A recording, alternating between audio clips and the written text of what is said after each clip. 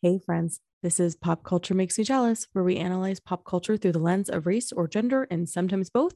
And I'm your host, Julia Washington. Today's rebroadcast is the episode where Megan Morgan and I discuss Passing, which is a 1929 novel written by Nella Larsen. We had this conversation back in November when a film adaptation of the same name released on Netflix. It's a little bit longer than some of our other episodes in the past, but I tell you what, it's worth it. It's 100% worth it. I think about this conversation all the time, and I think about how can we bring this conversation, this story, Passing, Megan's story and my story, how can these help create a better understanding of the Black experience in a different way? Anyway, I hope you enjoy this episode, and I hope you listen all the way through to the end. Hey friends, this is Pop Culture Makes Me Jealous, and I'm your host, Julia. And on today's show, my friend Megan is here, and we are discussing Passing by Nella Larsen and the recent screen adaptation released on Netflix.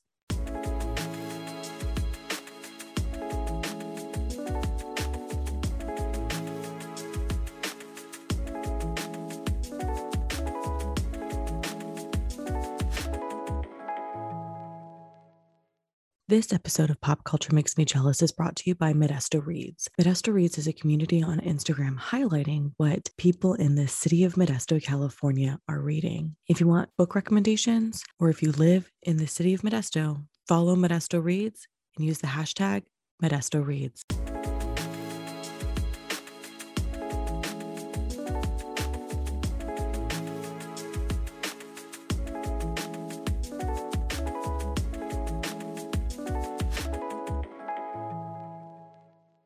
This episode is brought to you by Maya, My Yoga Audio, an intimate podcast experience of yoga just for you.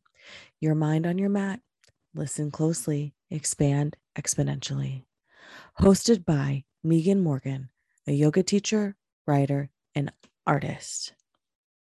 You can listen to her podcast wherever you find your podcasts.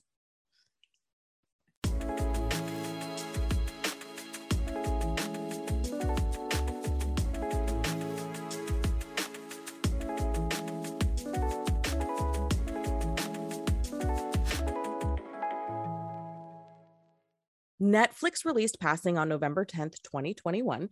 And when the first images and trailer released, the internet went on a serious flurry of opinions.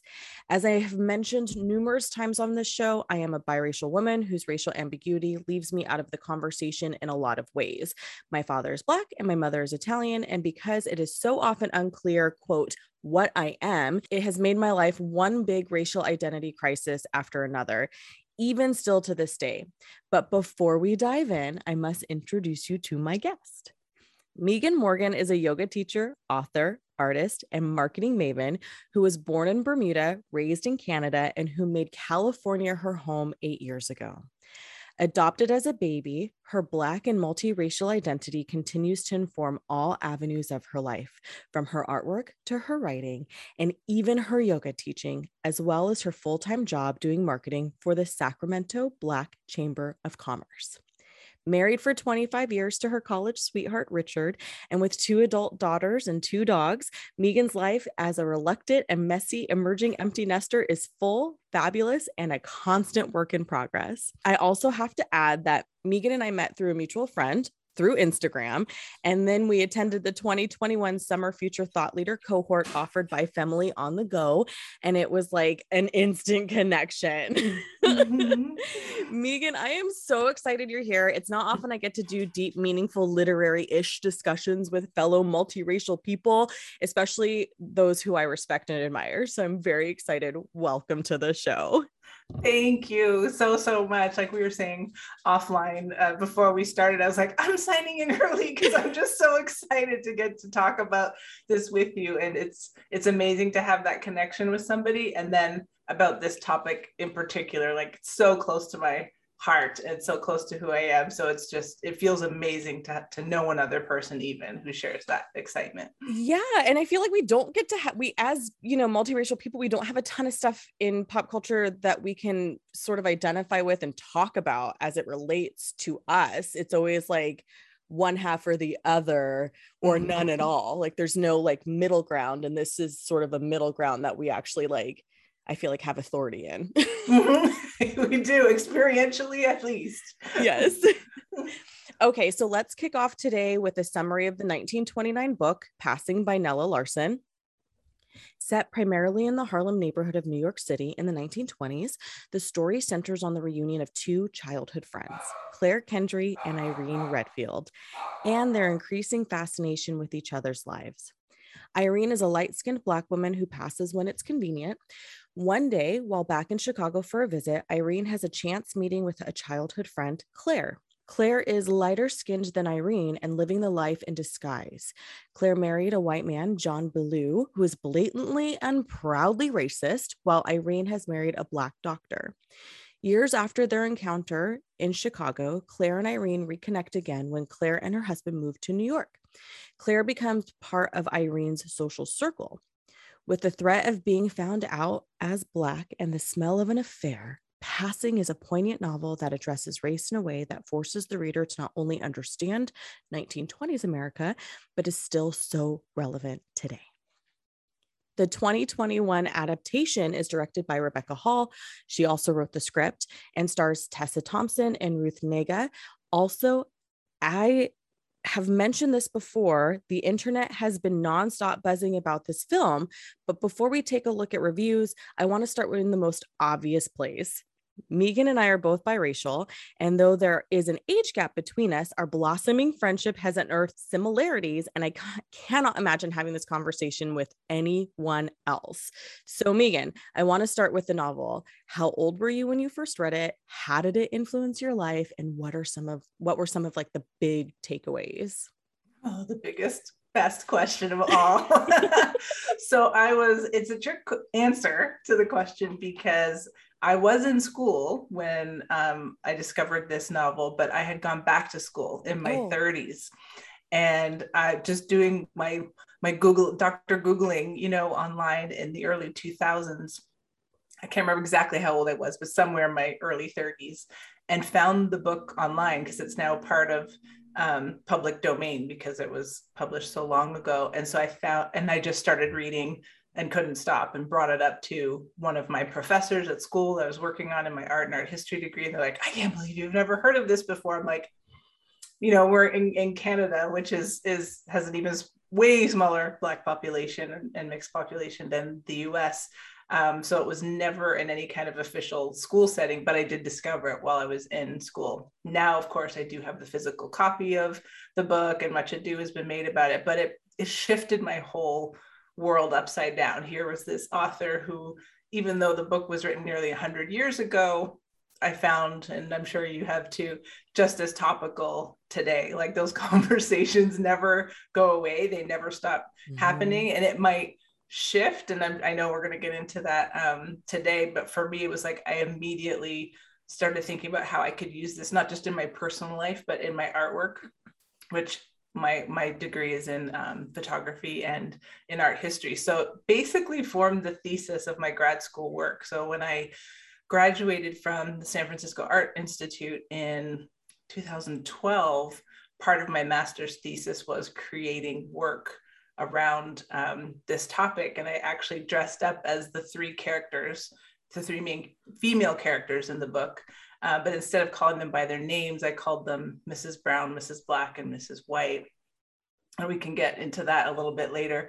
And then how it affected me personally, I guess I truly identified with Irene as a character, just in terms of my appearance. Like, passing is absolutely not anything that I have ever tried to do or tried not to do. Like I've always like, it's just been me, and people say it is a luxury. It is a privilege when you're lighter skinned.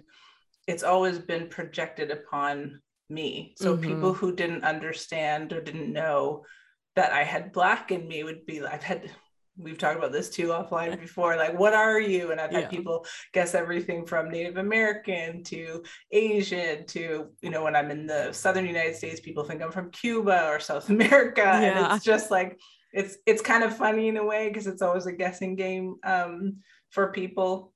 But I've had people, actually a really awkward experience when we first moved to Sacramento, and I was invited out to a play by a new neighbor and friend. And she was like, we're going to meet at this other neighbor's house and we're all going to go together and it's going to be great. And overall, it was a great night. But I showed up to this other neighbor's house. We sit down, we're having a glass of wine, and he asked me where my kids are going to go to school. And I was like, oh, just down the street at this great school here. It's got really great ratings. He's like, yeah, it is. It's a really good school. And he's like, so many parents took their kids out years ago because all these Black kids started coming. But I say it's just fine. Like, and I'm sitting there and I'm kind of like, is he saying that not knowing who I am, or is he saying that knowing who I am, or what does that mean? And I think he didn't know, because after he never spoke to me again. So I mentioned it to the neighbor later, and I was like, he said something really weird. And I'm like, you know, what do you think? And she was like, oh, he must not have realized who you were, and that, you know, you caught him in this moment or whatever. And since that time, like, has just never acknowledged my presence after going out to the theater together, having drinks at dinner and lovely conversation. And after telling me it's okay that Black kids are going to the school, but thinking that I was white, you know? My gosh. And then I don't know if he was just embarrassed or whatever. Yeah. And then at the same time, even though I've never consciously said I'm going to go into a situation where I have to pass or not pass, I worked with somebody who did that.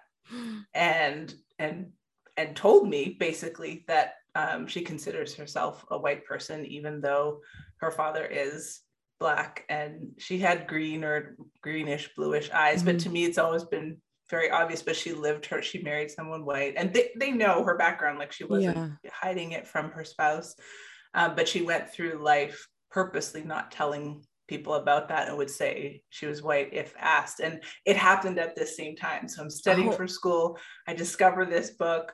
I realize this person I'm working with is doing this. I know she would flat iron her hair like obsessively, and was like, seriously would freak out if it was raining or snowing, because we all know what that's going to do to our hair. Yeah. So that was kind of what was informing me at the time when I first discovered the book, and the ironies of all of that are insane. But it's a ripple effect, and continues now with the movie coming out. I'm like all excited all over again, because I'm like, it's still relevant. It's always going to be relevant. And it's a really important, I think, novel too, in the conversation about just how we all treat each other. So when you were telling the story about your neighbor, I'm thinking of the scene both in the book and the movie where John has no idea, right? Like, he's clearly ignorant to the fact that his wife is Black, and he is clearly ignorant, period. And so Irene is just so shocked by his blatant racism, and is so deeply affected by that, and just has a moment after the fact. And I feel like that's always my life. I'm always finding out the truth about people because they say things because they don't understand what they're looking at as a person who's potentially, or they do. It just depends. Like you mentioned earlier, it just depends on where you are and what other people's life experiences are. So seeing that scene, I was wondering, like, reading the book, I was like, how are they going to see this scene? How is the scene going to play out? Like, how are they going to act it? And Tessa Thompson did such an amazing job with her face and her body language. Yes. I was like, girl, did you watch every single one of us? Like, were you spying on all of us when we get into those situations? Yeah. I stopped it and rewound it a couple of times because I was like, that one thing I will say about the adaptation, I loved it. I always worry because I'm like, I love the book. Am I going to like the screen? And I absolutely loved it because the movie had so much more warmth and nuance than the book. Like, to me, the book is very formal and clipped, and it's almost like it's like these little bites. You keep reading the pages and you're kind of like, oh, and it's supposed to sting. Like everything sort of stings, but the movie still does it, but it has this like, there's so much beauty and emotion and nuance in there. And that scene in particular, like, in my humble opinion, she should be nominated for something 100%. For that scene. You mentioned that you loved the book. I also loved the book. It breaks my heart that it's not taught in school. Yeah. And I think I told you this offline before when you sent me the original article that sort of sparked our offline conversation that sort of led to this discussion today. The junior college in my town brought back African-American literature as an elective after years of not having it because either they didn't have somebody qualified to teach it or they thought it wouldn't fill up. I don't know. It was part of the supplemental reading. It wasn't part of the required reading. It was a supplemental reading option. So did anybody read it? No, I did because I've known about it, right? And I was like, oh, I'll read it again. I'm thinking we'll read it on an academic level. How great would that be? No, didn't happen. And then when I transferred from junior college to university, again, I took a Black literary tradition class, I think is what they called it. It's not in there. It's not an option. It's like not listed. It's not required reading in the curriculum. Again, also that was an elective class, not a required class. Grad school. I'm in grad school. Nope.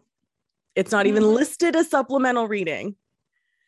And I'm like, okay, all right. This is a really important novel because we can't not talk about race in our country. And guess what's a great door opener? Passing by Nella Larson. But go ahead, y'all. Go ahead. Yeah, I guarantee I would hedge a bet that it's not taught anywhere in Canada either. I mean, when I started speaking to my professors about it, they all knew about it and that I couldn't believe I hadn't read it. But by that point, most of my professors were American. So of course, you know, when I was going to grad school in California, they all were like shocked. But I'll do some digging, but I highly doubt it's on any reading list anywhere. Yeah. I was listening. There's this podcast by a famous bookstagrammer called Novel Pairings. And they talked about the book on a recent, last year on an episode, and then they re-aired it for, you know, obviously with anticipation of the movie being released. And she's an English teacher. And she was talking about how you could absolutely easily replace passing for The Great Gatsby, because I personally am not a Fitzgerald fan. I hated reading his book in high school. I don't like him as a human. And I hate The Great Gatsby because I hate the conversation about class in that book. I feel like is a smack to the face for people who want to try, or what, you know what I mean? It's like perpetuating this American dream, but like the American dream only exists if either like in a very specific type of way. And the themes in the book about class and relationships exist in passing. And that's the point that she made.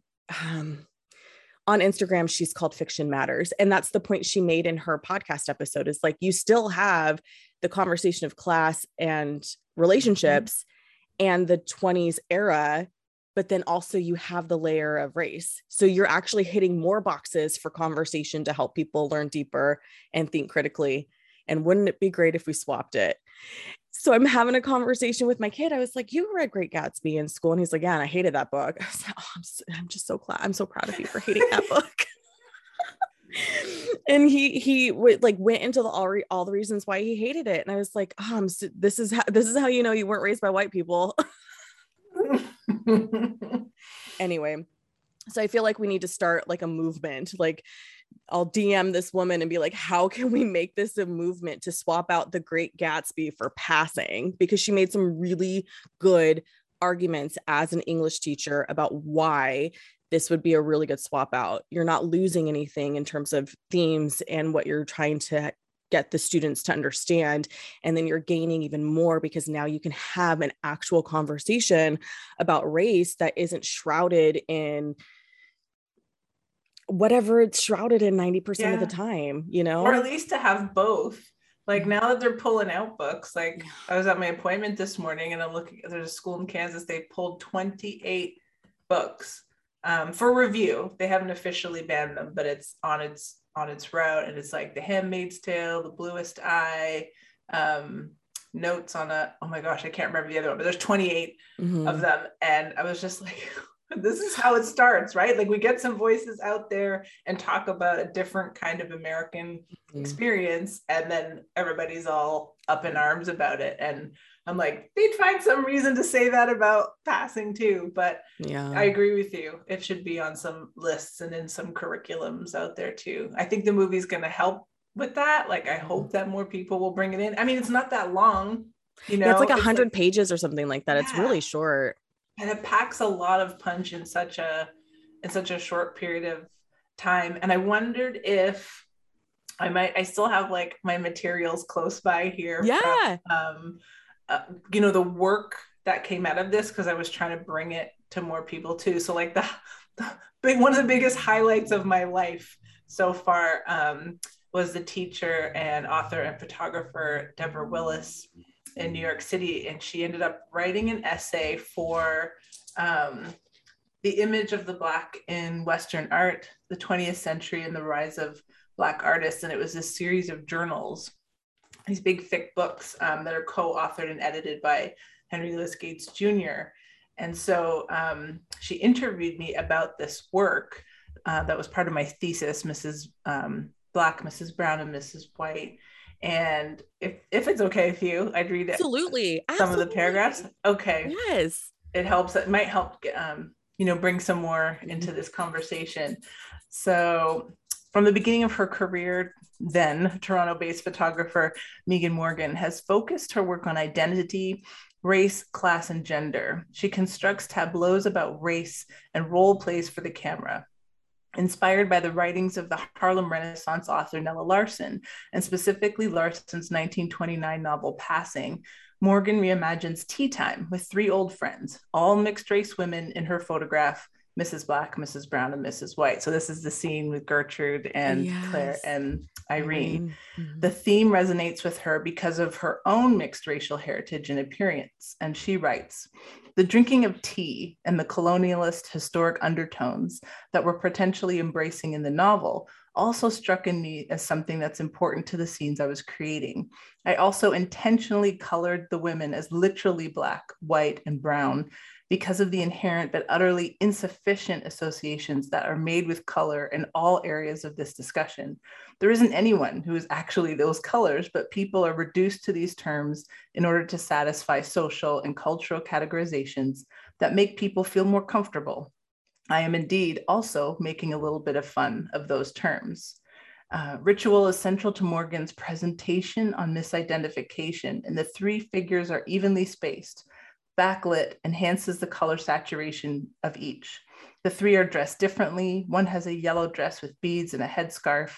The second wears pants and a hat, and the third has a beige dress. They're all portraits of the photographer who plays each character, and all appear to be happy, but with secrets to share. The only way to reconstitute yourself when you have been consistently misidentified is to confront your subjectivity and perhaps even become the very thing that objectifies and categorizes you, Morgan says. I perform and document challenging activities and moments that have been recounted to me from my family history, chronicling the struggles that accompany these metaphors for our contemporary existence. She explores our reception and perception as they relate to our skin color, as well as who is embraced and who is rejected based on these modalities. And she draws our attention to the ironies associated with identity politics and color. Morgan places all three characters on an even footing. There is no perceived hierarchy, and she situates the viewer's gaze at eye level, creating tension while encouraging the viewer to join in her performance. So that was, I was just like, I can't believe this person.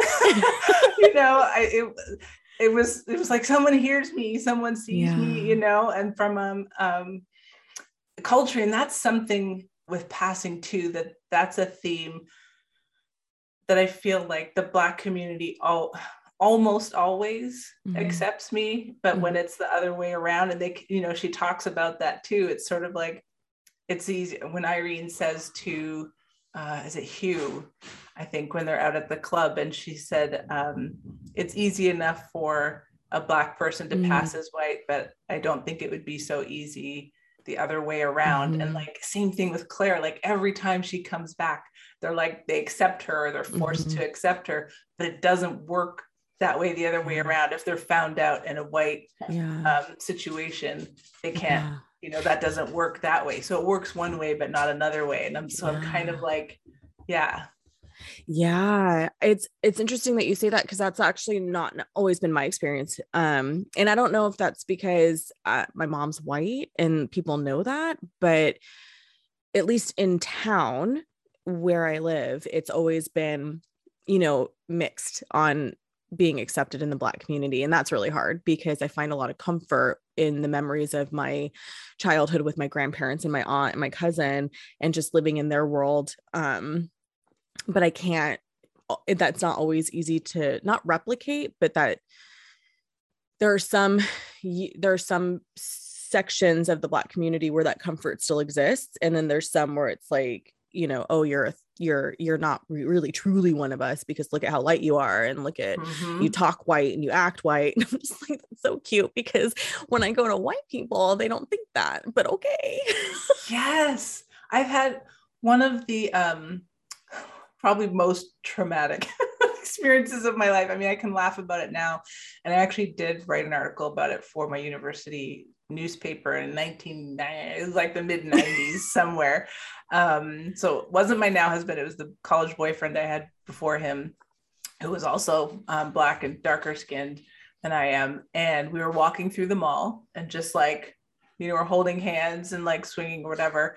And to a bunch of teens that were sitting at the bus stop, they thought that I was white. It was wintertime, and I had like a hat on, and my hair's typically always been long. And so it was, I don't know.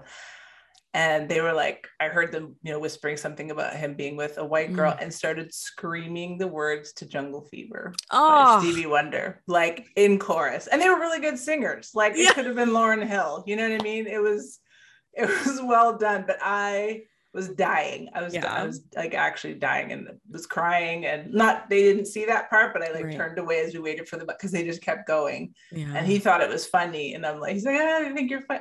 And I'm like, that's not funny to me. And same thing, like my husband has a Jamaican background, and so we've gone to visit Jamaica, and he's had people see us in town and say like, oh, you have a white wife, and he's like, no, she's not. And they're like, well, she looks. And so even if they know, they discover my lineage or my heritage, they're like, yeah, but she's too she's not really Black. So you were just saying. So it's that his family has always embraced me, but like universally, community has not always. And like you said, you kind of just never quite know where you stand sometimes. So. Yeah, it's hard. In an article in the New York Times titled "The Secret Toll of Racial Ambiguity," which Megan sent me, by the way, which sparked this, you all. So, you know, thank you, New York Times, for creating conversation between me and Megan, even though we don't need any help.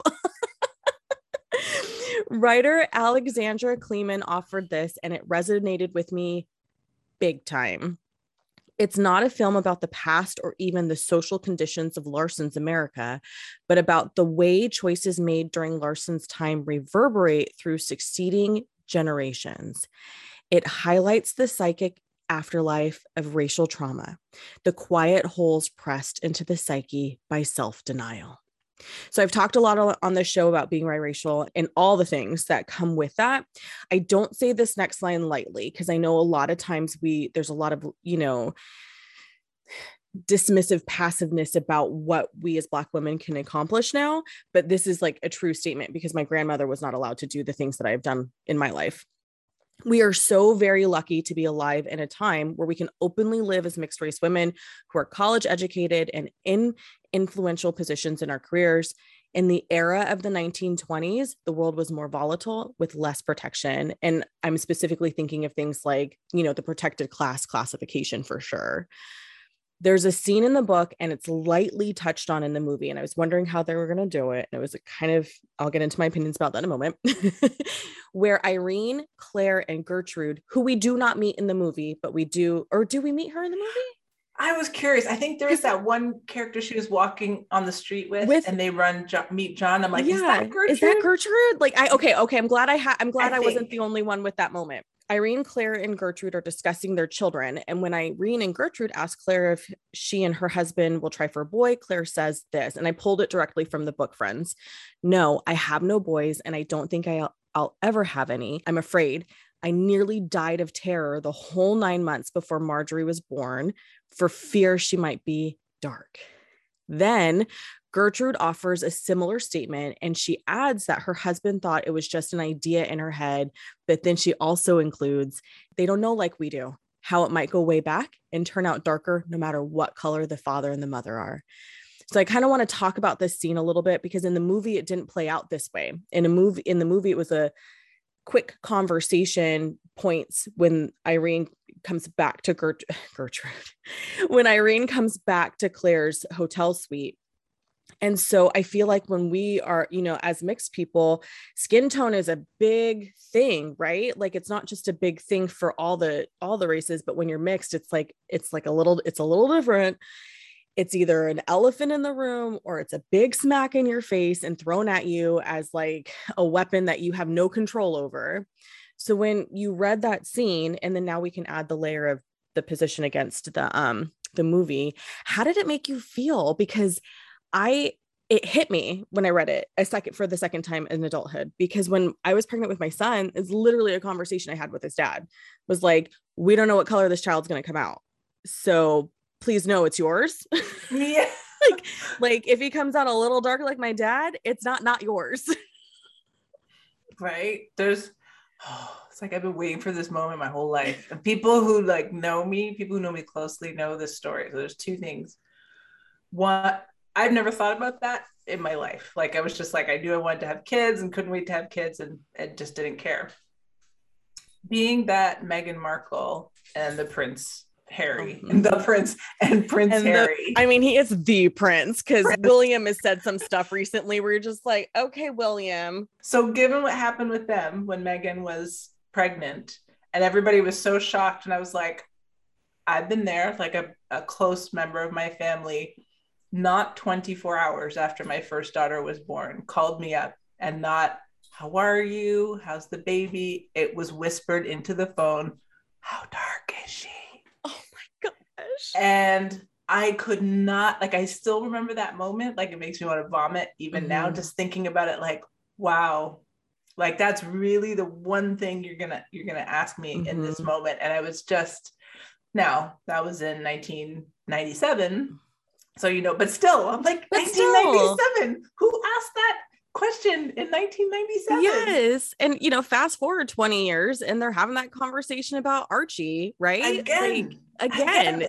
It's like another generation. It's still happening. And then as follow-up from that, so I have two daughters, and my younger one, when she was little, like no joke, she had blonde hair and green eyes. She's pretty pale. Now they're both basically about the same skin. They're fair skinned, that they've got, a lot of my features and my complexion. Their dad is darker, whatever. If they spend a lot of time outside, they get darker, but naturally they are closer to my skin tone, which is pretty ambiguous. So sometimes, they get mistaken a lot for other things as well. And I'm just like, is this ever gonna go away?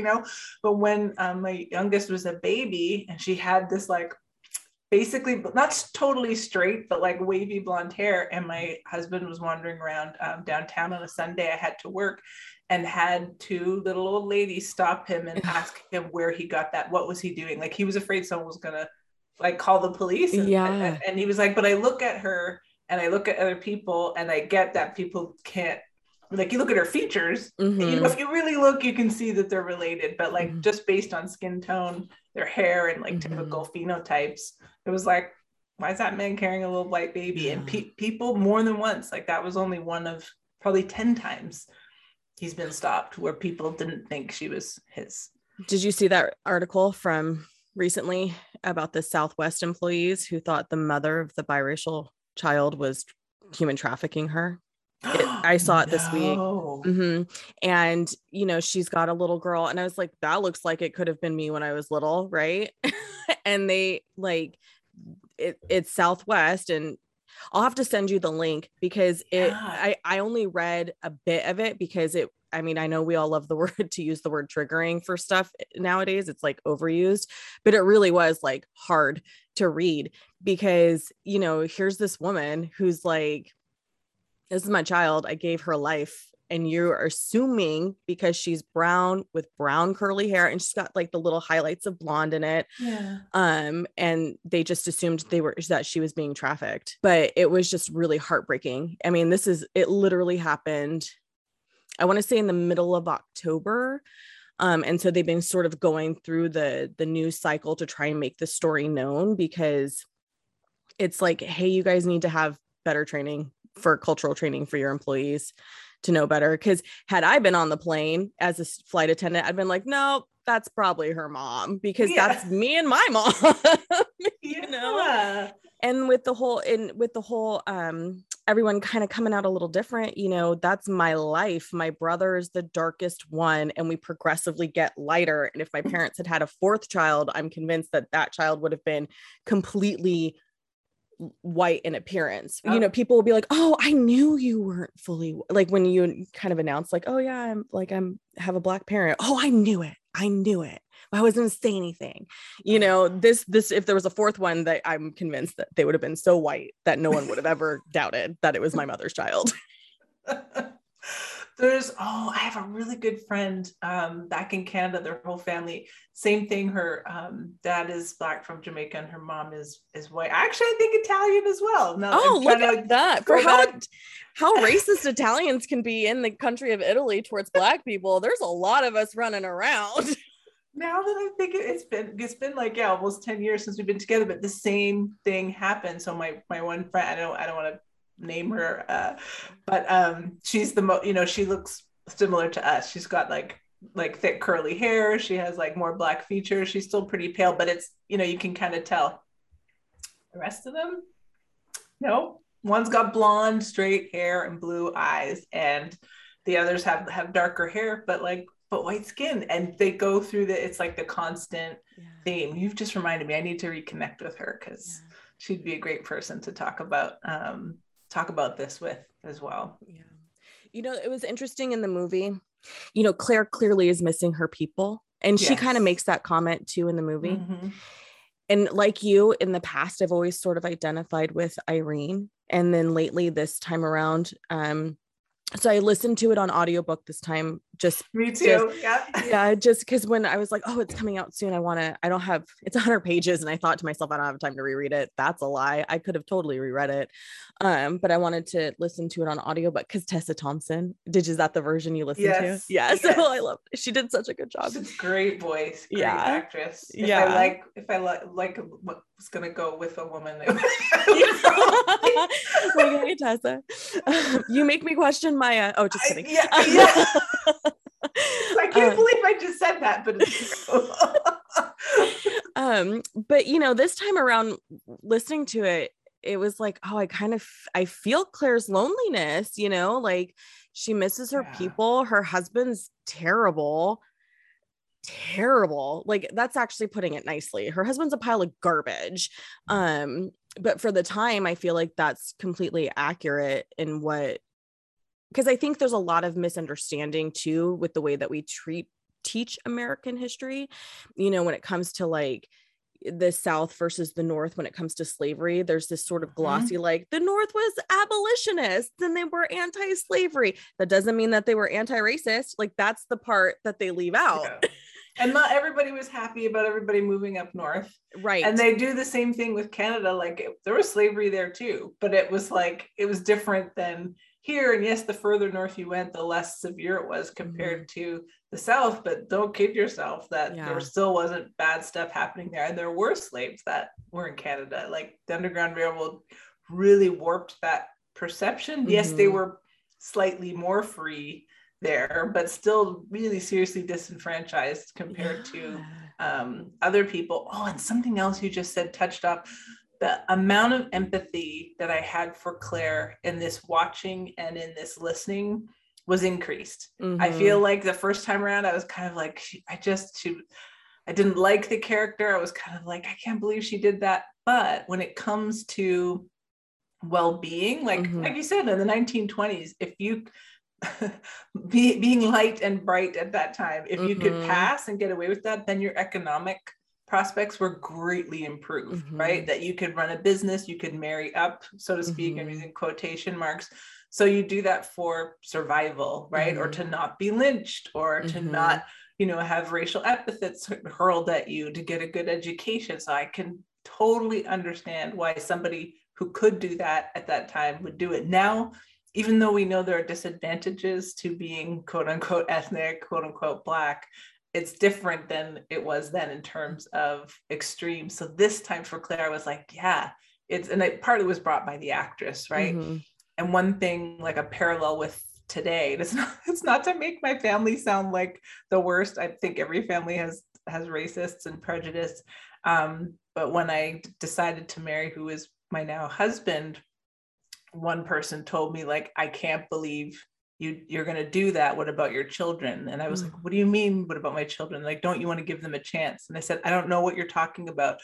So their understanding was, you've married someone darker than you, you're going to have kids that are darker than you, and that's going to be like a stain on them. Like, they're not going to get ahead in the world because they're going to be darker. The irony being that they're still the same skin tone as I am anyway, because you never know how that's going to happen. But it was like, they perceived me as doing that I was going to economically disadvantage myself and my children, that instead I should look for somebody white. And I was like, I can't even believe, do you know what I mean? But like in the 1920s, for somebody who's trying to get ahead, like I can kind of, and to feel safe too, like the point you mentioned on, so like, but there's a cost, like, and you can see it. So you can see it in Ruth's face, the cost of turning away from your community.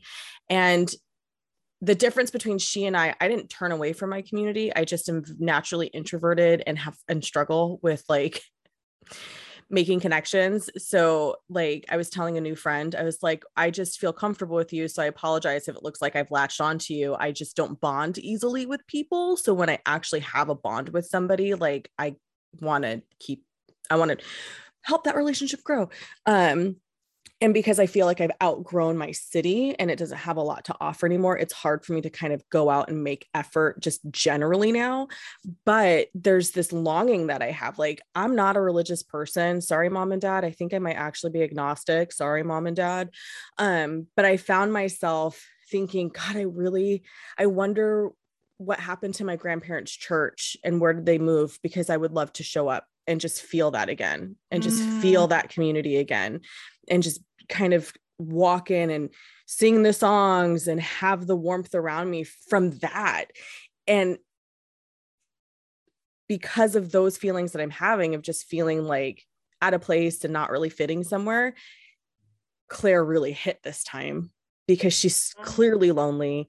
She's living with somebody who has absolutely no idea. And if the truth comes out, she's probably going to get murdered. And so it just creates this whole different level of despair this time. Whereas before, when I read the book like 20 years ago, I was like, who is this hoe trying to get Irene's husband? Like, what are you doing, girl? Like, this is not okay. I don't care. What are you? But I had no life experience, you know, I didn't know. And so some of the nuances I think were lost on me at 17, and even at 25, I think still a lot of it was, the nuances were still a little, because I've never been in a relationship longer than 10 months or a year. So even that, but this time I was like, ooh, girl, you are sad, you are lonely, and you are a threat. Whether or not you're intentionally trying to be a threat, that element almost doesn't matter, because you're sad and lonely and Irene's threatened by you, but yet she can't stop herself. Yeah, I know in the movie adaptation, I was like, to me, it felt like it was more in Irene's head than in reality. But I don't know whether that's true or not, because the way it was portrayed, as you just said, that she is lonely and she is sad and is a threat. Therefore, because who can resist, you know, a pale-skinned damsel in distress? So that was very, very real. But then also, you know, Irene never feeling good enough, and how, you know, sometimes, I don't want to say always, but sometimes there's the perception that being lighter and brighter is better. And so Mhm. because by society, right? And so because Claire is there constantly representing that, Yeah. that's the threat to Irene. So she's going to see it whether Claire intends it or not. And Not. even if Claire is overtly going after her husband, she's still a threat, even if she's not to her, Yeah. because it's that like perpetual Mhm. thing. Even the way they did the light, right? When that like blinding white light would come in, like it Mhm. was so beautifully done in black and white. At first, when I heard that, I was like not excited. I was like, I don't want to watch this in black and white, but but it was good. It was, I have to say, I really enjoyed it. They were very specific and technical with that Yeah. lighting, and it's amazing. It takes me back, like my degree is in photography and in art history, and I was like, damn, it's been so long since I've seen somebody really use that lighting and those Yeah. filters to, I mean, they look completely different in every Yeah. single scene. And I And think, yeah, and so, I like you, I was on the fence about black and white because I was like, oh, it's the 20s. You can do so much with that. But after having watched it, I realized it needed to be black and white because we also needed to be confused. We also needed to be blinded by the racial ambiguity of these women and the other characters too. Like we needed to see that her husband is obviously black, right? That Irene's husband and children are like very clearly black humans. We needed to see how Claire and her husband really in shades, if the lighting is right, don't look that different in terms of shade, to really hone in just how complicated the skin tone conversation can get and is. Also, I love Alexander Skarsgård, and I'm just so upset that he keeps playing assholes. right. Oh my god, he's one of my favorite actors. And I was like, no, when I saw the previews, I was just like, don't make him this jerk. But Yeah. yeah. Especially because the last thing I saw him in was Big Little Lies. Did you see Big Little Lies? He's a wife beater, and I'm not here for that shit. Oh wait, with Nicole Kidman. Yes. I did. Yes. Yeah. Oh my god, it was so good, but like so bad. Like that storyline of that. That's right. That's right. That was the last thing I did see him in. Damn it, Alexander Skarsgård. Like, I just can't with you. I need him in a rom-com or something that makes it a little bit better. Because if you do a third movie I see where you're a shit human, we might have to have a different relationship. Or as a vampire. He was in the like Sookie True Blood. Yeah. Oh yeah. True Blood. He was like, it's a bat, but it's like an acceptable, like a sexy vampire. It's a different vibe. He's not giving his wife a pet name that is super inappropriate. Yeah. That scene again. That scene hit when he was like, oh, she was white as a lily when we first met, and she's getting darker and darker with every year. So I said, one day she's gonna be blonde. And I was like, I forgot that's totally how that went down in the book too. But when to see it in real life, right? Quotes, real life in a movie, humans actually saying it out loud, I was like, very reminiscent of all the assholes who tell me that they're darker than me in the summer. Okay, white people, stop saying that. No, I mean, that still comes up. I feel like I grew up in a family where tanning like in the 70s and 80s was like a big thing, and I'd just be a kid outside, but like of course I would get darker. Like my adopted white sister was like blonde hair and green eyes, would like and she was so proud of that. She'd be like, look, I'm darker than me. And it was just like, it was endless source of entertainment for people my whole life, actually. To this day still it happens. And it's one of those things too where even in some pockets in the Black community, the experience that I've had where people would tell me to get out of the sun because I need to like protect myself from getting too dark. And I'm just my grandma, she had stories of growing up. So my grandmother on my dad's side was born in 1926. And so she would tell us her mother did not allow them to play outside because they would get too dark. And we think that they were passing, or at least because the way that Granny talked, it sounds like they were passing. And she would say that she was Jewish. And up until about this year, I didn't realize that there is a Jewish Black community. I didn't know that because we just thought Granny was full of shit. she was wearing a Star of David. She said that her stepdad was Jewish. And we were just like, there's no evidence that you were Jewish, but okay. But because of some of the people that we were in Future Thought Leader with, I've learned so much more. And like, there is this whole community of Black Jewish people. And it just was like, maybe grandma wasn't full of shit. Like, now Lenny Kravitz. Yes. Well, but you know, his parents were all, you know, his parent was like clearly, you know, it was clear in their lineage. Whereas like my grandmother was just like, I wear a Star of David, we're Jewish. And it's like, grandma, all of your parents' death certificates say Negro or colored. So I'm going to go with, I need more clarification. Okay, see, and she was born in 1926. She's born in 1926. So, you know, her parents probably died somewhere in the 50s, 60s. Yeah, it's a protective. I mean, it's the same thing. I did a 23andMe DNA test, and it's partially because I'm adopted, and so wanted to find out more, as much as possible about my background beyond just the obvious black and white, and have, you know, come into like however many second, third, fourth, fifth, sixth cousins. Yeah. And I had this one woman reach out to me who is 1%. She's like 99% white. You know, you see her photo and she's clearly a white person, but she has this like 1% or 2% black, and it's traced back to Bermuda where I was born.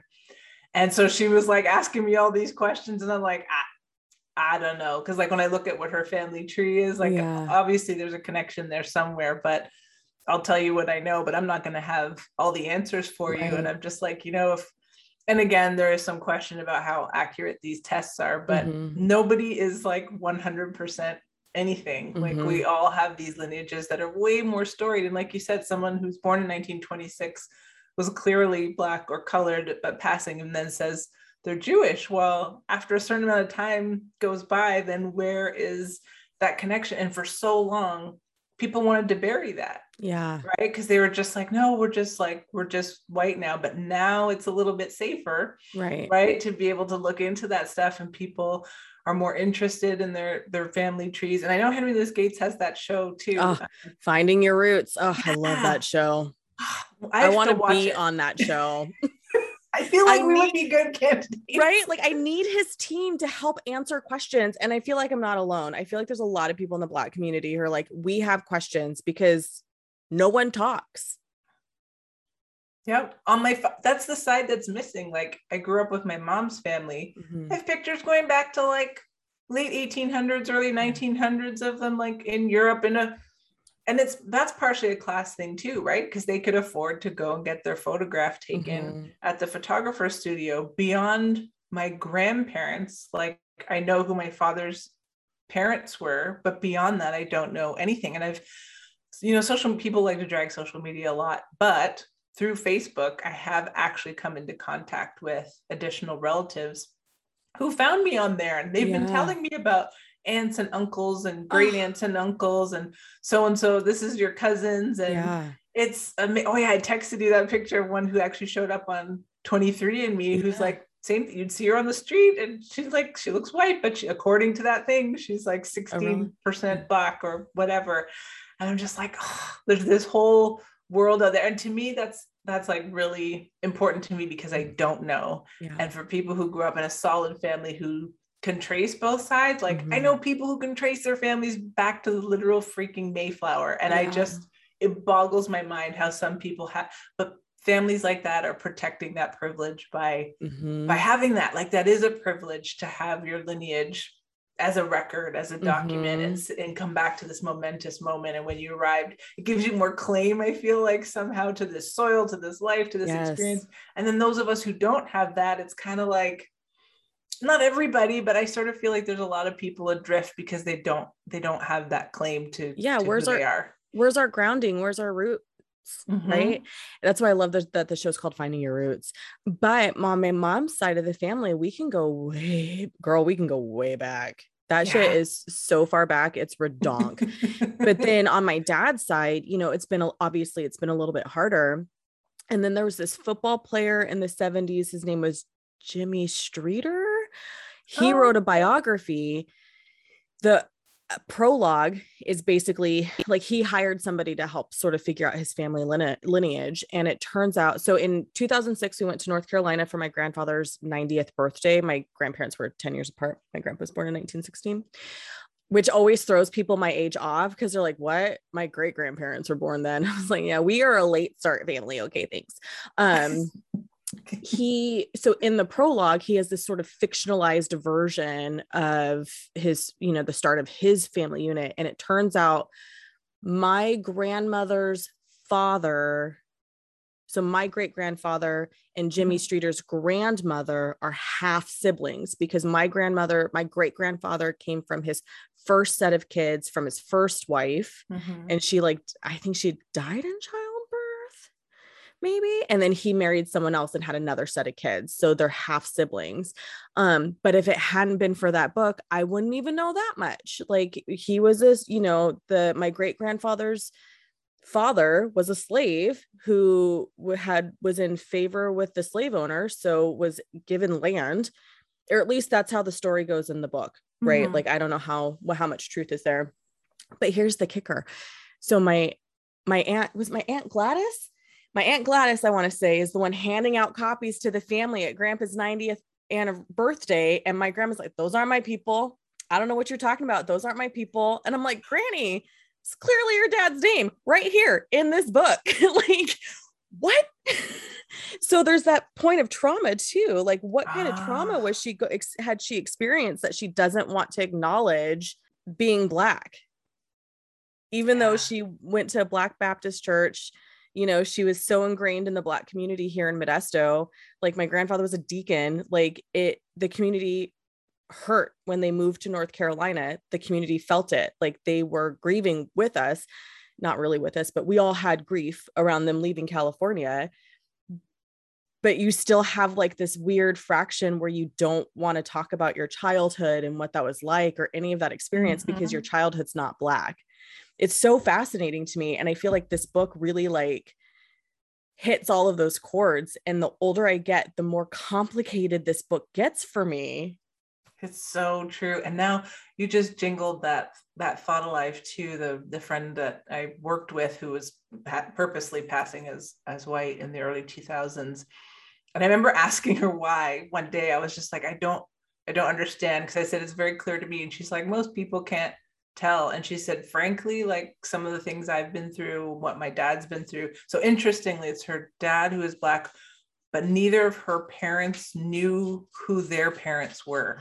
Oh. Like, even her mom appeared to be white, she said, like her dad was more visibly Black, but each of them didn't actually know. But because of the overt racism he experienced growing up, and then she herself too, as a young girl, before she could start modifying her appearance a bit more to appear more white, she was like, I just don't want to go through that again. And I don't want my kids to experience it. And I was just like, but in my mind, I was like, but sometimes people are going to know, and that's going to hurt even worse, because you think you're kind of, and then you're pulling the wool over your own eyes too, right? Every day, like forcibly straightening your hair, and which is fine. Like, it's a style thing. And I know there's a lot of white women who have curly hair who straighten it. And I'm not saying people can't, alter their hair if they feel like it, but for her, it was definitely so solidly attached. Like, I made a joke one time saying, like, I dare you to wear your hair curly one time. I would just love to see. And like, the look, she was so mad at me for saying that in front of other people. And I was just like, having curly hair doesn't just make you Black. Like, other people have things, but she was just so mortified because it was tied up in her, her claimed identity of who she was. And the pain of that, like, to me, that was like painful to witness, and painful to see her go through that. And her kids, like, she has 3 beautiful kids. And it's funny, even in her kids, you could just tell. And they would come in, and we had such fun, like, talking together. And I think they were even looking for some of that, like, identity and recognition that they weren't able to have within their own family. But anyway, she's a lovely, lovely person. And, everybody's doing the best they can with what they have. But that's the only example of, modern day passing that I've experienced in my life. Yeah. It's actually a really good segue for this next point I would like to make. Since the film's debut at the Sundance Film Festival, The internet has been a serious buzz with opinions about the casting, but the conversation didn't start there. In 2021, The Hollywood Reporter ran an article with the headline, Tessa Thompson and Ruth Negga's racial identity movie, Passing, and Why Rebecca Hall was the perfect person to direct. In which Yang Bongiovi, I'm saying it like an Italian, I don't know if she is Italian or this person's Italian, shares she expressed concern about a white British woman heading this film. It was in a conversation with Hall that Hall shared her mother is an African-American woman and that her family history includes generations of passing. Bon Jovi concluded Hall was the perfect person to tell this story. Later in the article, Hall shares that she doesn't have the Black American experience, but that she does have the experience of being raised by people who were raised by people who made choices that were shaped by living in a racist society. It comes to that generational trauma, right? Like that's kind of speaking to that. So her mother's making decisions about their life based on the trauma she's experienced living in racist America. And I think that's not always given enough credit. But we also see that sort of sometimes come up in conversation. Like, have you seen Colin in Black and White yet? No. It's a Netflix original, Colin Kaepernick and Ava DuVernay. I just saw a preview for it. Yes, it's in my list. Okay. When you watch it, let's have conversations, because Turlock is 15 miles away from where I live. So I know people who know him. Like, we're 2 degrees separated. So that show really, like, he's like 3 years younger than me, I want to say. So we're like sort of in the same nexus of experience in terms of like generation. And I was like,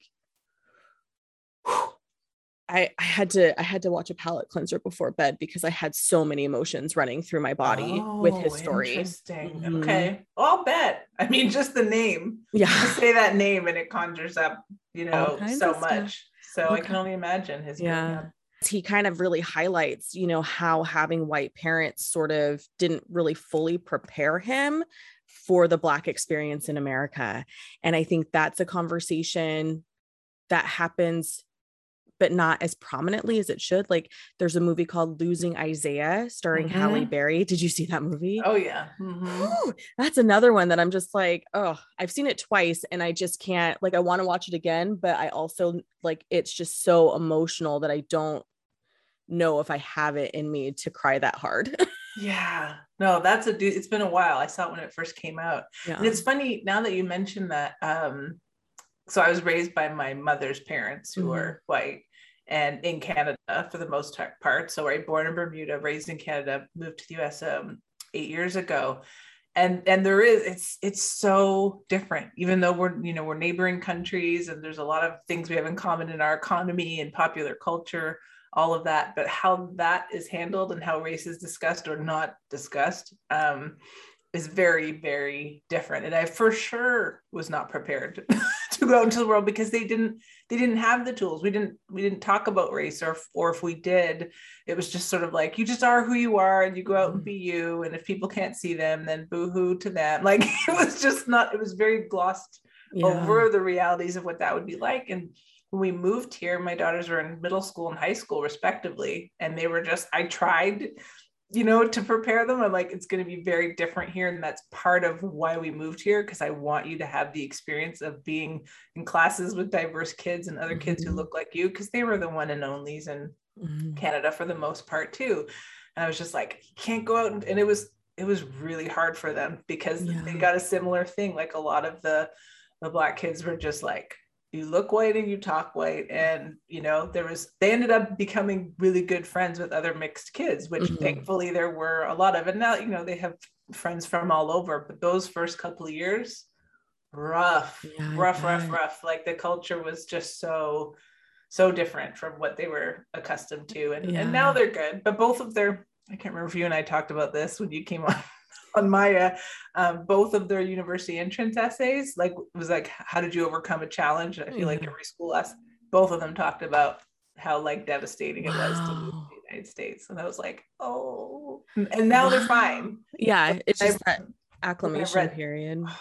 When I read it, we both cried. Like, we all cried their first few weeks, like first days of school, and like it's always hard, but like adding the race right. thing to it, because they were just like going through all the same things that I did all over again in another country. And it's like when Irene's husband is very open about, I mean, it's not the exact same thing, but it's on the same highway. Yes. Where Irene's husband is talking about the lynching that happened, and Irene's like, I don't want you to talk about that with the boys. Like, don't, please. And he's like, they need to know that this could be them. And that's so gut wrenching, because he's not wrong. But as a mother, you want to protect your children forever. And that releasing them into the world beyond, because when they're in high school, there's still a level of protection. They're coming home, they can take their armor off, and they can just be who they need to be to heal. And at least that's my hope for my child. And I feel like you would be the same type of parent. But then to send them out into the world where they can't just easily come home and heal if something happens, it's such a hard concept to grapple with. So that scene in the book this time around, and again in the movie, I was like just having big emotions about it, because these sweet boys who clearly still are children and just want to play and have fun and, be innocent, like they have to have their innocence stolen. They have to, in order to survive. And that's so heartbreaking and so unfair, but it's such the truth for so many Black families and brown families in America. Yeah. My youngest and her, I think we'd been here about it was like spring of 2014, I want to say. So we'd been here almost a year. And she had the previous year before cut her hair. She really wanted to have short hair. She was like, I cannot deal with all this hair. I don't want you doing it anymore. She wanted short hair. So that's fine. She would go to the barber with my husband, and she loved her short too. Moved here, she was walking home from school and with a group of kids, and they walked by, where Marie's Donuts is over on, because you do know where that is. But I do know where that is. I've spent some time in Sac. Yes, that's right. So they're just like over on Freeport, and there was a police car that was, they were ironically they're getting donuts. It's a stereotype, but whatever, they happened to be there. And they were having their coffee and their donut. They passed by, and all the kids one by one said hello, officer, and they were being genuine, like hello, officer, or whatever. And then when she did it, the one guy dropped his donut and like put his hand to his holster. And she knew in that instant. She's like, Mom, he thought I was a Black boy. Like people had confused her for a while, saying, when she had her hair short, and that day she started to grow her hair long. And I was like, you don't have to grow your hair long if you don't want to. I know you enjoy having short hair. And she said, no, in this country, I am in more danger if people think that I'm a Black boy than if I'm a Black girl. And she's like, I know it's not much better, but it's something. In seventh grade, she came home, and I was just like, it's so sad. And whether, I've had people tell me since, well, he was probably just joking. It wasn't serious. It doesn't even matter if he was joking. Like, exactly. That changed the trajectory of someone's life and how they appear in the world, even if it was just a joke. And oh man. So that, I mean, that could have happened in Canada too. They don't have a great track record there when it comes to arrests and the ratio of who is stopped and frisked and all of that. But yeah, that innocence was gone in an instant. I did a show a couple years ago. I've mentioned this before. I did theater for off and on for a long time. I have a complicated relationship with the theater because I'm ethnically ambiguous. And I think I've shared this with you before. So we did this show called Freedom Writers, and it sort of highlighted, a lot of the different events during the civil rights movement. And our local theater house here does school shows. So schools can buy tickets and send whatever grade is appropriate for the show. So our show, first, I want to say I was cast as white characters every single time. And that was hard because the white people in the show were not good people. It wasn't like I was, Jackie Kennedy, which I could never be. But it was, you know, I was the person who was yelling at Rosa Parks to get off the bus. So that was hard every day. Every time we rehearsed that scene, I'd come home and cry because it was just like and the director would be like, I need you to be meaner. Oh. Sir, I am working there. Like, come on. I need time. I'll get there. And I was on the night of the show, but it was really hard in rehearsal to get there. Right. Wow.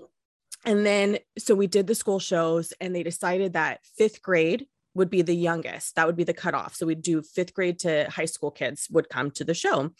Good size theater. You can pack a couple hundred people in there. So I'm doing ticket sales or baseball registration for my kid's school, because I was also coordinating the baseball program at the time. And one of the moms was like, oh, you look really familiar. And I was like, oh, I just have one of those faces. And she's like, no, you were in the show. I was like, I need you to be more specific. So she was one of the chaperones for the school tour my son's school had attended. And I was very proud of them for doing that, because I did not send him to traditional school. And so I was like, oh, what did you think? Because we poured our hearts and souls into the show and I thought it did well. I had a teacher come to opening night when we did the nighttime performances before we did the school tours. And she texted me and she's like, that was amazing. And I was like, thank you so much.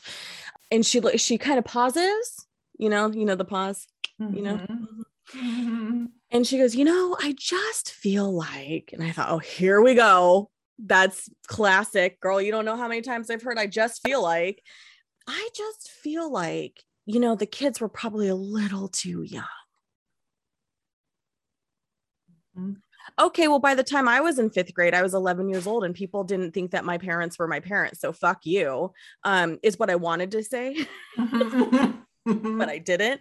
And I was like, everyone's experiences are different. And it's just, I think it's an important conversation to have. And maybe it opens the doors for you to have conversations. No, we're not going to, I think we're just going to leave it be. Oh. Okay. P.S. This woman was also brown and she married a white man, and there's nothing wrong with that, right? Like there's nothing wrong with that, but there's a fraction, I think sometimes with groups that live in the margins and we don't have this kind of time for that conversation to proximity to whiteness and breaking that down. But it felt very much like that, when people make that accusation of like, Black and brown people marrying up by marrying white, I sometimes do get offended by that statement, because I'm a product, right, of a relationship. But in that moment, it was like, oh, I think I get that conversation based on this interaction with that woman. Mm-hmm. And that was really hard, because it's like, nobody cared. Nobody cared that we were kids and said stupid shit to us about our race and about our parents. Like, we were immune just because. Yeah. And so now you're choosing to keep your child protected, and that's a privilege. But it also, I think, is a disservice at the same time. Yeah. Because like what we saw in Colin in Black and White, some of his friends didn't get it. So they just brush off the experiences he had. And you really do need that person. And I think that's why Claire latched onto Irene so hard, because you need that person who understands what it's like to go through those experiences. Mm-hmm. And there's almost an instant bond. You don't have to like each other, but when you're 1 and 2 in a room, you do kind of gravitate towards each other, because you know that there's at least one other person in the room who's going to get it. Yeah, it is. It's like a life, a life preserver, a life jacket, like something in there in that shared bonded experience, even if it is traumatic. Mm-hmm. It's something that you're not alone in that moment. You're not alone. Yeah. A lot of reviews hit on how passing is a choice, and the tone I took was that it was a choice for a better life, which is normally the conversation around passing, right? Mm-hmm. Additionally, several publications chose to highlight how everyone in the film is passing in one way or another. While yes, that's true, I think that racial passing has a deep-rooted complexity that is still obvious today. And I was thinking about this too when I was watching the movie. I think that Irene's deflection in the movie about how like everyone has this sort of version of passing that they're doing, I think that was on purpose so she could avoid having that conversation about actual passing. Instead of saying like, oh yeah, Claire's passing, she's, diving deeper into that talk with Hugh. Yes. I think she dropped that in there to deflect so that way she didn't have to have that conversation. And I wish I found a review that maybe didn't bring that up about like how passing is a choice, because then I think it negates the forced option that passing can be for some people. Like in my experience, passing's never been a choice. Yeah. It was always, I was deemed this based on what somebody saw in me, regardless of what my experience was, regardless of who my parents were. And I had no control over somebody assuming that I was white until I opened my mouth and acknowledged that I have biracial lineage. And I have a Black granny and I have a Black auntie and I do have Black experiences. And it's like, oh, I knew there was something in you kind of shit would happen. But in 1929, that statement could have had serious consequences if I had opened my mouth and been like, actually, I'm Black. Yeah. Yeah. And the chances of that happening, actually, just made me remember something. When I was in grad school and was doing this work, amongst other work, yeah, someone who came up to me eventually and she was just like, so why do you think it's okay as a white person to be talking about all these things? Like and so I was like, then here we go again. Yeah. Like she really like couldn't see it. And I was like, well, actually, I am part Black. And I said, if I had to define myself by the way the US defines people and the one drop rule, I am. And she was just like, what? She's like, well, you look. And I was just like, I guess it depends how I wear my hair, I guess, because it is super curly. But I was like, I guess I got to stop wearing it back in a bun or a ponytail because like they're not. It just, yeah. And if there was a time in my life where my hair was relaxed too, right? And so it's a lot straighter and that would just apparently fool everybody. And so I don't know. Yeah. Yeah. It is like, but it's a really good point that you bring up about passing. Like, yeah, in the 1920s, it could have been a choice, but also like an impossible choice. But it also happens in some cases, doesn't matter what a person says or does, that someone else is going to pass them for them, right? Or did I say that right? Is going to make that choice based on how they see you or don't see you. Yeah, it's like that opening scene when Irene, it's hot and Irene needs respite, so she goes to the Drayton and you can see the concern on her face that someone's going to find her out, but they just open the door and seat her and serve her and pick her up in a taxi, and it's easy breezy, but you can tell she's very concerned about getting found out. Like that's a real thing.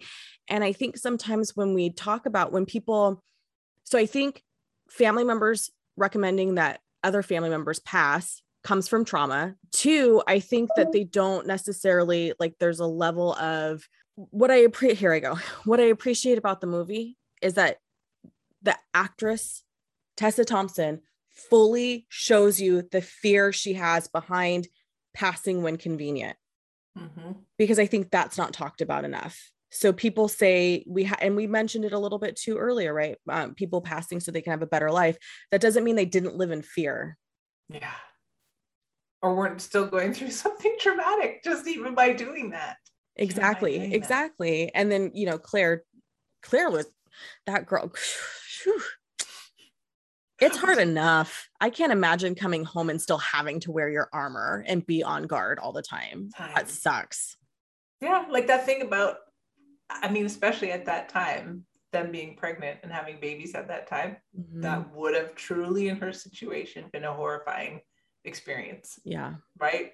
And right. Like now we say it doesn't matter because it doesn't matter as much, but at that time, I mean, that could have been life and death. Yeah. It ends up, I don't know if you want to get into the ending of the book. Yeah, let's do it. The book is 100 years old almost. So if you guys don't know about this book, it's not my fault, and go and read it. Stop here if you don't want any spoilers and then come back. Because now I'm like, I have a theory. I still kind of feel like that it was not murder. I feel like because there's that scene, right, where they talk about it, like, do you have an exit plan? And she's like, yeah, I have. And she's so ambiguous about the exit plan that you're like, yeah, I think actually I would probably be in a position where I'm like, I'd fling myself off a building too if I got found out, because it's better than being lynched. Yeah. Sorry, I cut you off. I just went on a tangent. No. Megan, go ahead. Not at all. There's there's the lead up to, oh, I'll just come and live with you. Mm-hmm. So when I watched that last night, I was just like, oh, and Irene can't have that because she will strangle her if she does come and live with her. Yeah. So Irene did have motive to be like, no, I just want you out of my life once and for all. But the way her hand was, the way they depicted it, it was like, no, she was reaching for her, like as if to, like, they don't really show it. They did such a good job. They did such a good job. That open, and the book, the way the book ends is that open ending too, where you're just, there's so much speculation of like, who did it? Who was it? Yeah. And I honestly think Claire gave up. Yeah. I think, she realized and I mean, it's also what I want to believe, because you don't like to, think in murderous terms. But I think John might very well have killed her if he didn't push her through the window. Yeah. So, and then also I think Irene just wanted her out of her life. I don't think she wanted her dead, but just like out of her life. But I kind of feel like the question remains. But I sort of feel, I wish Nella Larsen was still alive, so, I know. So we could talk to her about what her thoughts are behind it. What do you think? Do you agree with that, or do you think? I do agree with you, because I have a hard time thinking about, so I'm also coming from that personal experience of being forced into the white box when I'm not white, where the burden of passing, like, and we've had conversations offline, I have to mask a lot just generally, and I've noticed that I'm way more exhausted on the days that are harder, where I have to hide a lot of myself. But I have the luxury of coming home and being me and having friends like you that I can, take that mask off and be myself and fully get back to who I am. And then it starts all over, and Claire doesn't have that. She can't do that, but she can with Irene. And so how freeing that must have felt for her. And I think that Ruth does such a great job showing that freedom in her face from the beginning. When you first meet her, first of all, they were so good with acting like it was that time period, with the way that, how old movies have that sort of fluttery, like, you know what I mean? Like the tone to it, the way that the actresses sort of moved their bodies and spoke. Like, I was like, okay, ladies, like, did you watch a bunch of stuff from like the 20s, like silent films and stuff, to get like the body language down? Oh yeah, even how she would sit on the windowsill, like, yes. Oh, so good. But then as the movie progresses, you can see with every time Claire's in Irene or her husband's presence, Irene's husband's presence, you can see you can see she's more relaxed, she's more comfortable, she feels, not as on guard. And how sad that she didn't get to have that in her own home. So I feel like I feel like she took matters into her own hands, saw, that had a way out. And Irene didn't get the chance to warn her that she ran into John on the street while with another Black woman who is dark. And so how shocking for John to be like, what is going on? Who is my wife? Right? Yeah. No, that was brutal. Something else we haven't brought up yet, but I feel like it ties in here. Zulina, or Zoo, who's Irene's housekeeper. Oh, yes. And how that, like, there's several scenes where Claire is like spending time with Zulina. They're out in the backyard and they're sitting in the sun and they're looking at the trees and the birds, and like she's so at home and relaxed there. And then Irene gets so mad, right? Because she's just like you're here in my house, like you're in my home, and like I need these groceries put away. And so it's partially her treatment of Zulina as like the hired help, but also like Zulina's much darker, and it's like there's a very big class discrepancy there. And then she even says at one point, and she's like, it's normal to have help, like it doesn't mean anything, like everybody has to have help. But I'm like in that time, would it even have been possible to have someone of another race who was your I can't tell if Zulina was live-in help or she came to visit. I couldn't tell either. But I was just like, that's so awkward, right? But then that was a class thing too. Like, okay, here's this lighter skinned person who's like attained some economic, stability, and she's a mother of 2 boys, and yeah, it was totally normal for white families to have a servant at that time. So Yeah. was it also for Black families? And it's like, it's just so weird. Like Mhm. the whole layout of it. But the fact that she felt the need to say something, it's totally normal. Yeah. Everybody has help these Yeah. days. And I was like, nope, that was like a little bit of that. I feel like that was still that insecurity, like of trying to justify Mhm. something that she still felt was kind of wrong. Yeah. But yet Claire felt such a kinship with Zulina. Right. And Claire's adamant disposition with her husband about not hiring a Black maid. Because again, Yep. I feel like we always sniff out our own. Except for nobody could peg Rachel Dolezal, so that one's a fail on us. But you know, the same thing happens in Vanishing Half, where have you read that yet? I have not, and I realized it's in my Audible up next. Although I think I actually want to read the book. Yeah, because it's a beautiful book. Britt Bennett is brilliant. But there's a scene where one of the characters, I'm being vague on purpose because I don't want to ruin anything for you. Yeah. And I'm jealous you haven't read it yet because I would love to be able to read it for the first time again. Yeah. But she's very adamant about people moving into the neighborhood because I think it comes from that fear of like they'll know that she's Black, but she's not living as a Black woman. I think I actually gave something away. I'm sorry. It's okay. It's okay. Actually, there's this moment. It's funny. Now that you say that, that's a good title, The Vanishing Half. When I was in college, and I went to a college town that was in Ottawa, Ontario, which is it's the capital of Canada and also the capital of Ontario. No, Toronto. Anyways, I'm doing geography. Ottawa is the capital of Canada. It's cold. It's on the border with Quebec. But same latitude as like Winnipeg and I think Moscow. So the winters are kind of brutal. Anyway, going to a club one night with some friends. And there was this moment we were walking through the entrance. And it's funny, we went in through the upstairs and then went down. It was almost like how they make houses in Britain. But anyways, it was in Canada. So we go in through the entrance and we walked by and everybody in the bar happened to be white in that moment. And the only reason why I noticed it is as we were walking by and there was like 4 or 5 of us women, these guys turned around and go, wow, if it isn't the United fucking Colors of Benetton, would you look at that?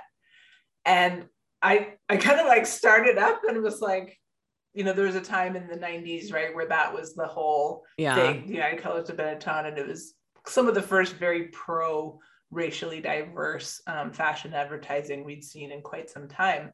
And I realized that everybody I had walked in with was a woman of color in some way, shape, or form. And most of us were like mixed with Black and white.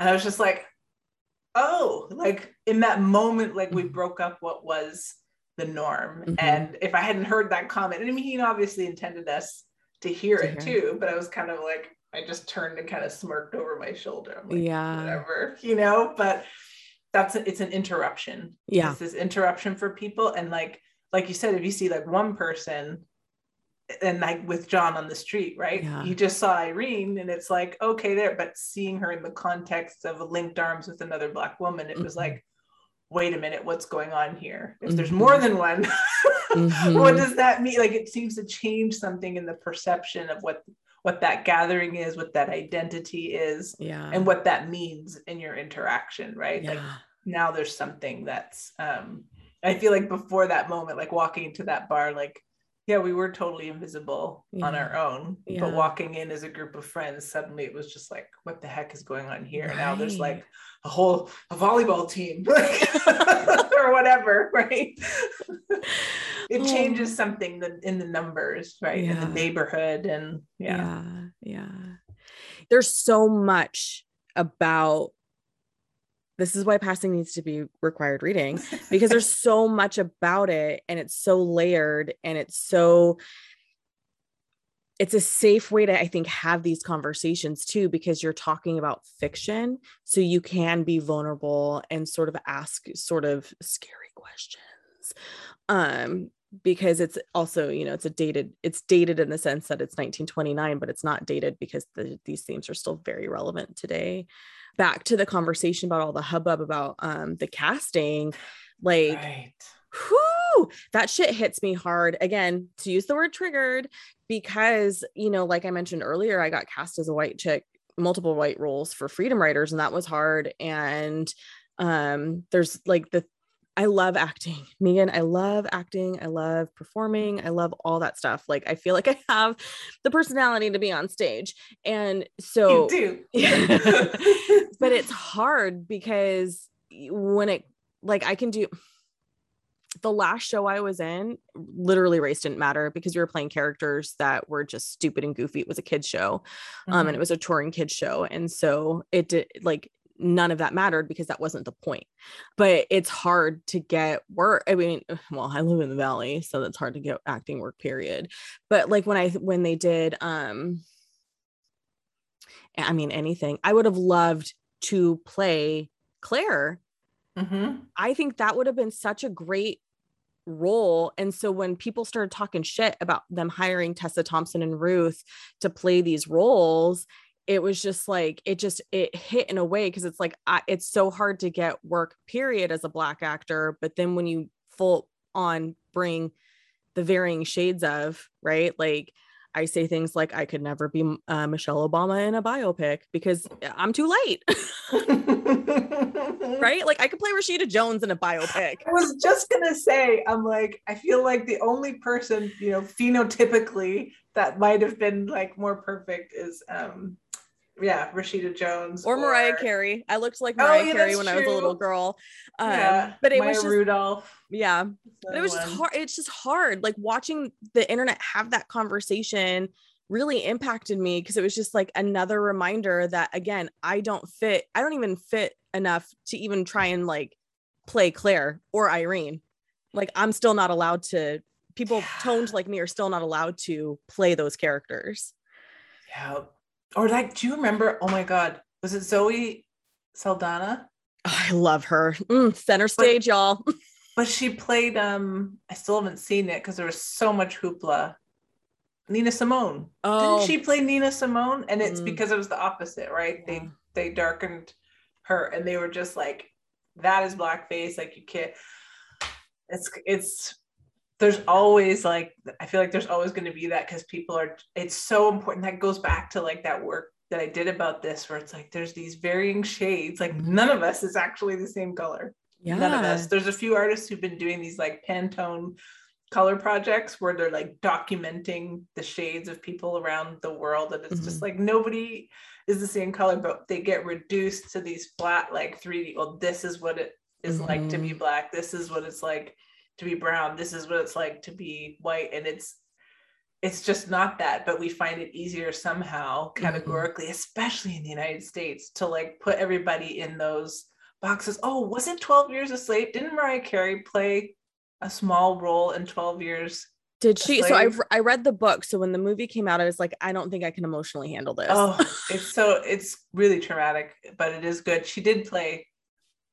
Yeah. Because and it's hard, and I love. But this could be a whole other topic that we could go down. But I'm gonna add this. The Black community has embraced Mariah Carey, but Whitney Houston had a really hard time being embraced by the Black community in the beginning. So I would love it. I would love it if somebody would like let me go to school and pay for it so I could study these things on an academic level. Because I'm fascinated by it, right? Because my personal experience, like I mentioned, I'm never cast in roles that don't emotionally damage me at the end of the day. I know, having to yell at a hypothetical Rosa Parks would be hard. It was really hard. I'd come home and cry. So when Lakeith Stanfield was in Judas and the Black Messiah, he talked about how hard it was to play that character, because he plays the guy who sort of rats out. Why is everyone's name escaping me right I can now? see the scene in front of me, but I can't tell you. Yeah. So the character, the man that he plays that man in real life, Mm-hmm. did an interview in the 90s, and they show that clip at the end of the film. And he, within an hour of that interview airing, he takes his own life because he feels so guilty. And Lakeith Stanfield has done interviews where he said it was psychologically hard to play that role. And granted, I do not have any success as an actor, because there's a part of me that just kept giving up, because I just kept getting tired of like the bullshit people put me through about like, Mm-hmm. well, do you even fit for this show? Yeah, bitch, I could totally play Joe March. I got that shit dialed. Who cares that I'm brown? Okay. But whatever. But when he said that, I was like, oh my God, thank you. Because I think people forget what it's like to become another person and then have to portray that and then have to be that. And just, it is so hard. Like, off topic, but adjacent, Jack Nicholson playing the Joker has said that that was a really hard role to play, and it really messed with his mind. So when Heath Ledger took on the role, there's a story, I don't know if it's true, but the story goes, he kind of gave him a phone call and warned him, like, be careful, don't let it take you over.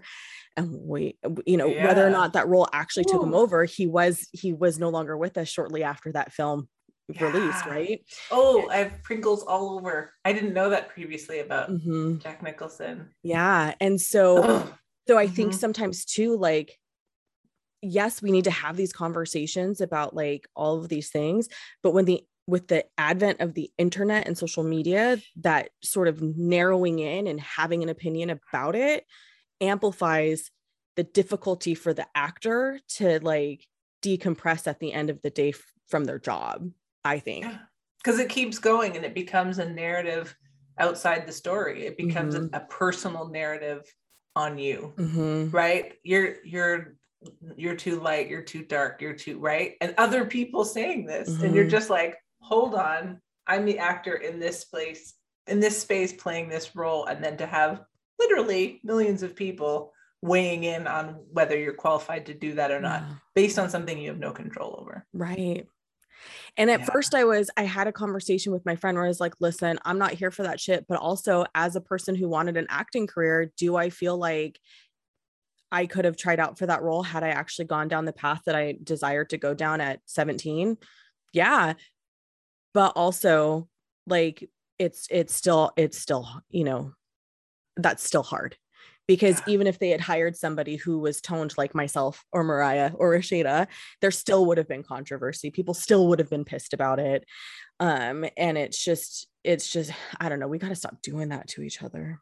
And I think it kind of highlights, I was thinking about it more and more as I've been listening to the audio, watching the movie last night. It also kind of highlights, like, no matter who they had chosen, Mm-hmm. that this would have happened anyway, because we still want to fit people into a box of what we think or what Mm-hmm. we understand. And when we don't understand something, or we're like fooled, right? Like how Claire like fooled Mm-hmm. John Billu. People don't like to be fooled, and they're like, but we know Ruth Negga Black because she was in the Loving movie. We know Tessa, you know what I mean? It's Mm-hmm. almost like they just could have gotten somebody who nobody knew who they were at all, like a total ingenue, right? To play it. And then it could be like, or Imitation of Life. Have Oh you my ever seen gosh, that my movie? mom and I were just talking about that movie, because Freddie Washington was like, fuck Hollywood, I'm out. Because they were so awful to her. Yeah. But Yeah. anyway, I have to rewatch that. It's been oh my God, at least 20 years since I've yeah, seen that. And that movie was like 40s? it's like 1949. Yeah. Yeah. 40 Oh, something. But that's still, poor Freddie Washington, like, what amazing work could we have received from her if Hollywood had been better? And I wonder too how many other actors and out there were like me, who were just like, it's not fucking worth the emotional trauma to try anymore. mm-hmm. Or people that we don't know. Like, I feel like people talk about it now, Mm-hmm. but it hasn't, when it doesn't fit with what the media or the public narrative is about a topic, then they just get uncomfortable and they just don't do it. Yeah. And so it's like there's a certain number of people, like it's okay for Rashida and Mariah, like they're the stars, but like Yeah. how many other people like that are Mm-hmm. out there that are doing this great work that we don't hear about, but there isn't a narrative about them because it doesn't fit black or white. And I think that's why they eliminated Gertrude as kind of a more central character. Yes. Because the US perception has to be one or it's the obviously other. black or white. It's the shades in between. Just even the it's beautiful, but the cover art for the movie, I was just like, oh dang, like it's really good. But again, it's the shades of black and white. Like they're not looking at, even though the film itself does explore tonality throughout, but they have to market it in a certain way because that's what people understand and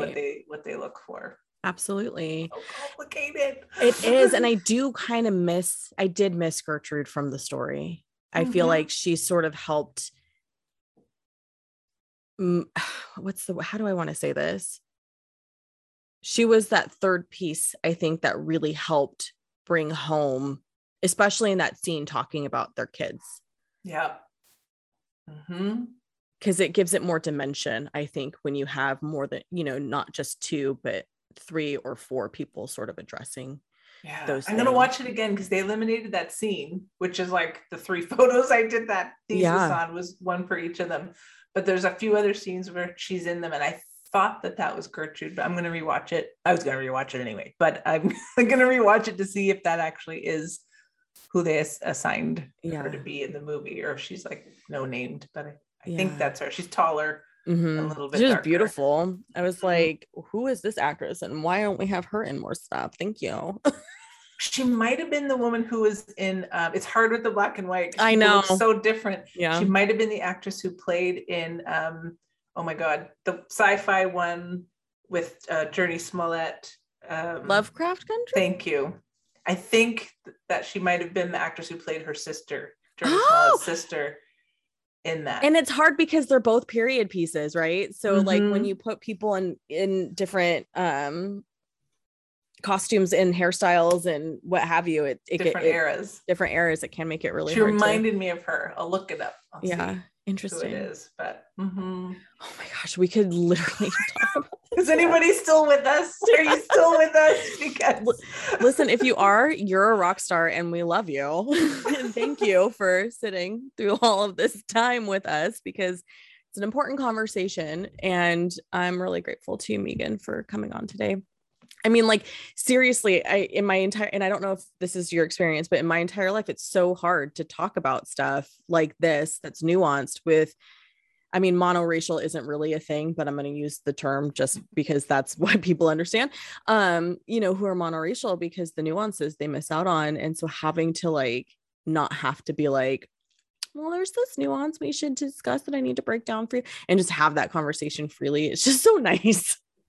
I know. My dream, let's manifest that we can have a conversation next with Ruth Negga or Tessa Thompson. And I love Tessa Thompson.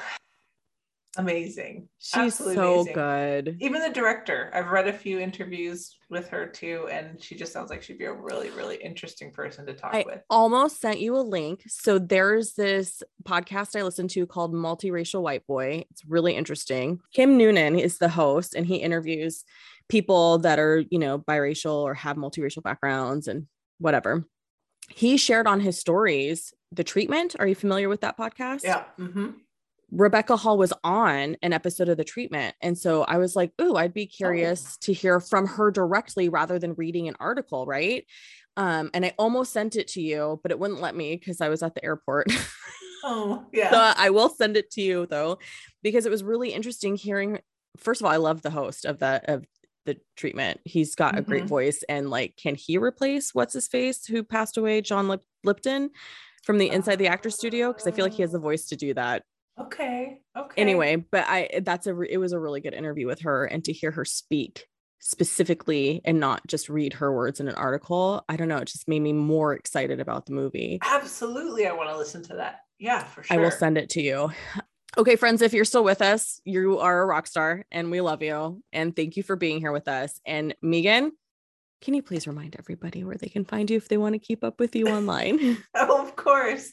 So on Instagram, I'm at Lovin' This Life, LUVIN, and then This Life, And my name is Megan Morgan. I also have a podcast called My Yoga Audio. And actually, Julia was a guest. We talked about her podcast and the mixed girl experience on her episode there too. So there's always a link in my bio. There is an Instagram channel for that too, my.yoga.audio. And then the website is myyogaaudio.com, just those 3 words spelled out and in there. And so, yeah, I'd love to hear from you if you have any questions, anything I can help with. We can talk more about this if you're looking for guests to come on your show or to talk about literary and art things. I would absolutely love to hear from any of you. And Megan has written a book, and we'll make sure to link that in the show notes. So that way you can, if you want to read more about her and learn more about her, so you can support her in her art. I just really encourage you all to listen to her podcast and to, follow her on the gram, because it's just a joy. And the fact that she's a photographer, you guys, like, some of her pictures are amazing. So it's definitely worth it. Thank you. But again, I can't thank you enough for being on the show today about this topic. We'll have to have you back. Say anything. In your eyes. Yeah. I'm sure there's a whole host of topics besides Say Anything, but I know that you love that movie. So if you guys, when you sit down and either read the book or watch the movie of Passing, please reach out to us. We would love to have more conversation with you all about this film and the themes and just the way it makes you feel, and questions. Like, we are safe humans to discuss these things with. And when you're done doing that, find us online, and you can find the show on Instagram at Pop Culture Makes Me Jealous. And again, you guys stuck it out. This is a long one. It was worth it, I think. And I really appreciate you for staying to the very end of listening to this. But until next time, friends, thanks for tuning in, y'all.